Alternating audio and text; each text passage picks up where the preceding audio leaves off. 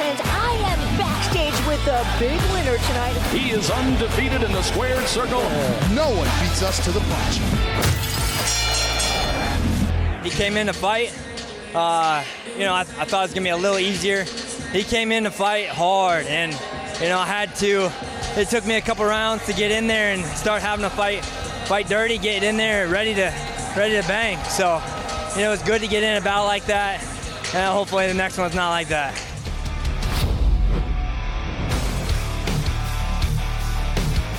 Yeah, I was really trying to save my hands. My hands are a little hurt the last couple fights, so before the fight, so I wanted to make sure they were nice and healthy. So yeah, I just focused on the health, and it was a little bit different.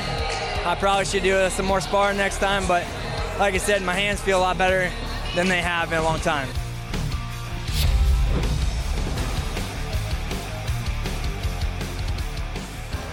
No, I mean, he surprised me how tough he was, to be honest. So, like I said, it took a couple rounds for me to get in there and start to actually have to fight hard and kind of dig out this win. I had to go the whole 5 rounds, and my coach just told me in the last round, hey, you got to get a knockout. So I really pressed hard.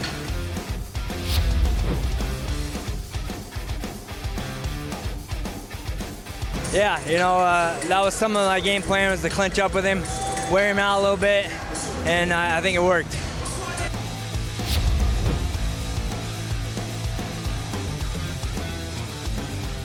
Yeah, like I said, I'm very bad at thanking my wife and my kids, so this one's for them. My wife, Lacey, my kids, Ace, Asa, Axel, that's for you. I'm Dakota Cochrane with Bare Knuckle News. Nobody beats them to the punch.